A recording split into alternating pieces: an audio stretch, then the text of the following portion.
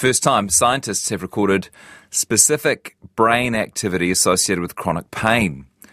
It shows that the condition, which is thought to impact 1 in 6 New Zealanders, is quite different to short-term pain. It's processed in a whole different region of the brain. Neurologist and lead researcher Prasad Shirvalkar is with us now from San Francisco. Prasad, hello. Hello, how are you? Good, nice to talk to you. Tell me a bit about this research. How did you do it?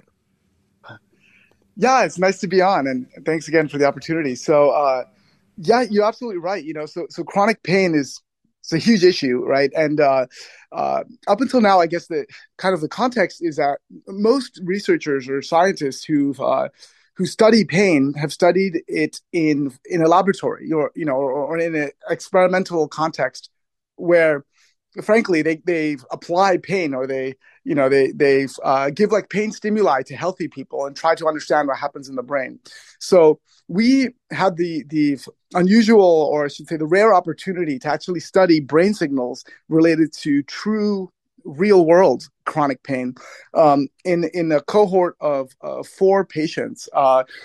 The patients were enrolled in a clinical trial that I'm running in conjunction with a couple of neurosurgeons at University of California, San Francisco, where the main goal of the trial is to try to develop brain stimulation therapy for treating nerve pain or neuropathic pain when nothing else works. So it's really a therapy of last resort because while we have brain stimulation therapy for diseases like Parkinson's disease or even epilepsy, pain is much poorly understood. And so we used a device, a special brain stimulator device that's also capable of recording.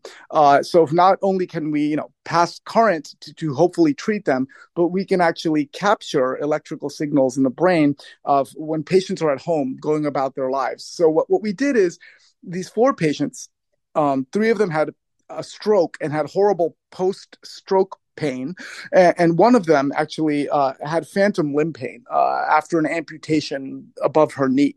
And so these patients had these electrodes implanted in 2 regions of their brain that are relatively new or unstudied in chronic pain, at least.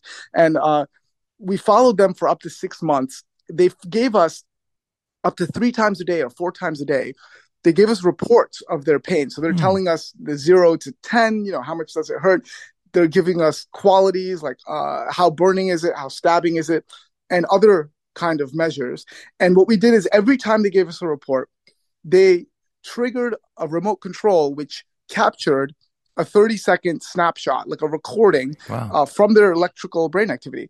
And we used machine learning tools to try to use only the brain activity to predict ultimately their pain measures that they were reporting. And we found that we could actually, with high accuracy, predict the actual pain levels within each person using signals from a part of the brain known as the orbitofrontal cortex. It's kind of right above your eye, behind your forehead.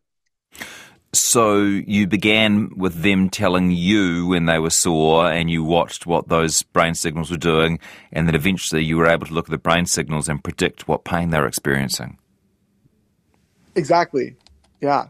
So we had a very, it's one of the most novel things about this study, I think, is, up until very recently, we didn't have the technology wasn't available to actually record brain signals, at home or in people's regular lives. Most studies of the brain, this is for almost every disease, requires patients or people to come into a laboratory and you go into a scanner, or you have an EEG or like a cap put on your head where they record signals. But because of this technology that's now actually it's commercially available in one device and soon to be available in another device, we were able to actually capture these amazing recordings in the wild, so to speak. And so it was very true to what the patients were experiencing at home. Did the findings surprise you, or did you see what you expected to see? As a scientist, I'm always very skeptical, and even though we were hopeful, we never how do I put this? When something works, when something is decodable, or when we think we detect a signal, we never believe it, and so in that sense, yes, they absolutely surprised me. We tried very hard to kind of prove ourselves wrong and to demonstrate, to try a bunch of things to prove that we weren't actually measuring what we thought we were measuring. But when we tried it, we tried like 4 different machine learning models. We tried to predict the exact number, 0 through 10. That was a bit harder. But then we said, all right, why don't we actually break up their pain into low pain states and then high pain states? And when you were predicting a kind of binary, or I should say you're predicting, low pain, high pain that way, we could do much better. And so once the full picture came together, I started believing it. But we were certainly surprised and pleasantly surprised that hopefully this therapy, Yeah. What's the significance then of the finding? I think you're about to tell me that. Why does it matter? Yeah, well, obviously chronic pain's a big problem. Even like when you have any experience out in the world, and you're happy, if you're sad, you experience pain. It's such a how do I put it? It's such a indescribable feeling, right? There's literally, it's completely subjective, and so getting an objective measure, something that we could actually quantify, put a number on, to what somebody's experiencing inside, that itself I think was remarkable. And then number 2, the hope is, this is only 4 patients, but if we can actually generalize this to other, to in a larger study to more patients or even other diseases, the hope is, one, we can actually help diagnose people much earlier, because right now chronic pain, usually in 2/3 of cases, it goes misdiagnosed for almost a year before people are find some kind of treatment.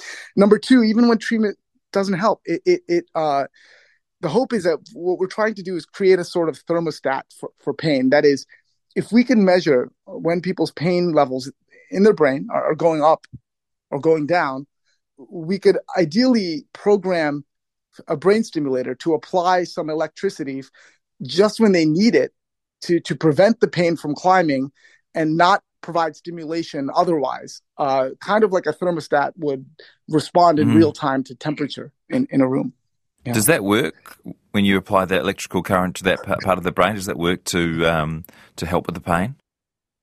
No, that's a great question, right? So is this just like a how to put a side product, or is this just like a marker that we're predicting, or is it actually fundamentally, if you change the marker, does it change their pain? I don't have an answer, but I can tell you we're actually in the process of testing that right now. And all I will say is that it's pretty encouraging. But it's taken 4 or 5 years even to work out the basics of how to apply it. Gosh. What would you say to people listening who have chronic pain in terms of what the next few years might hold for them?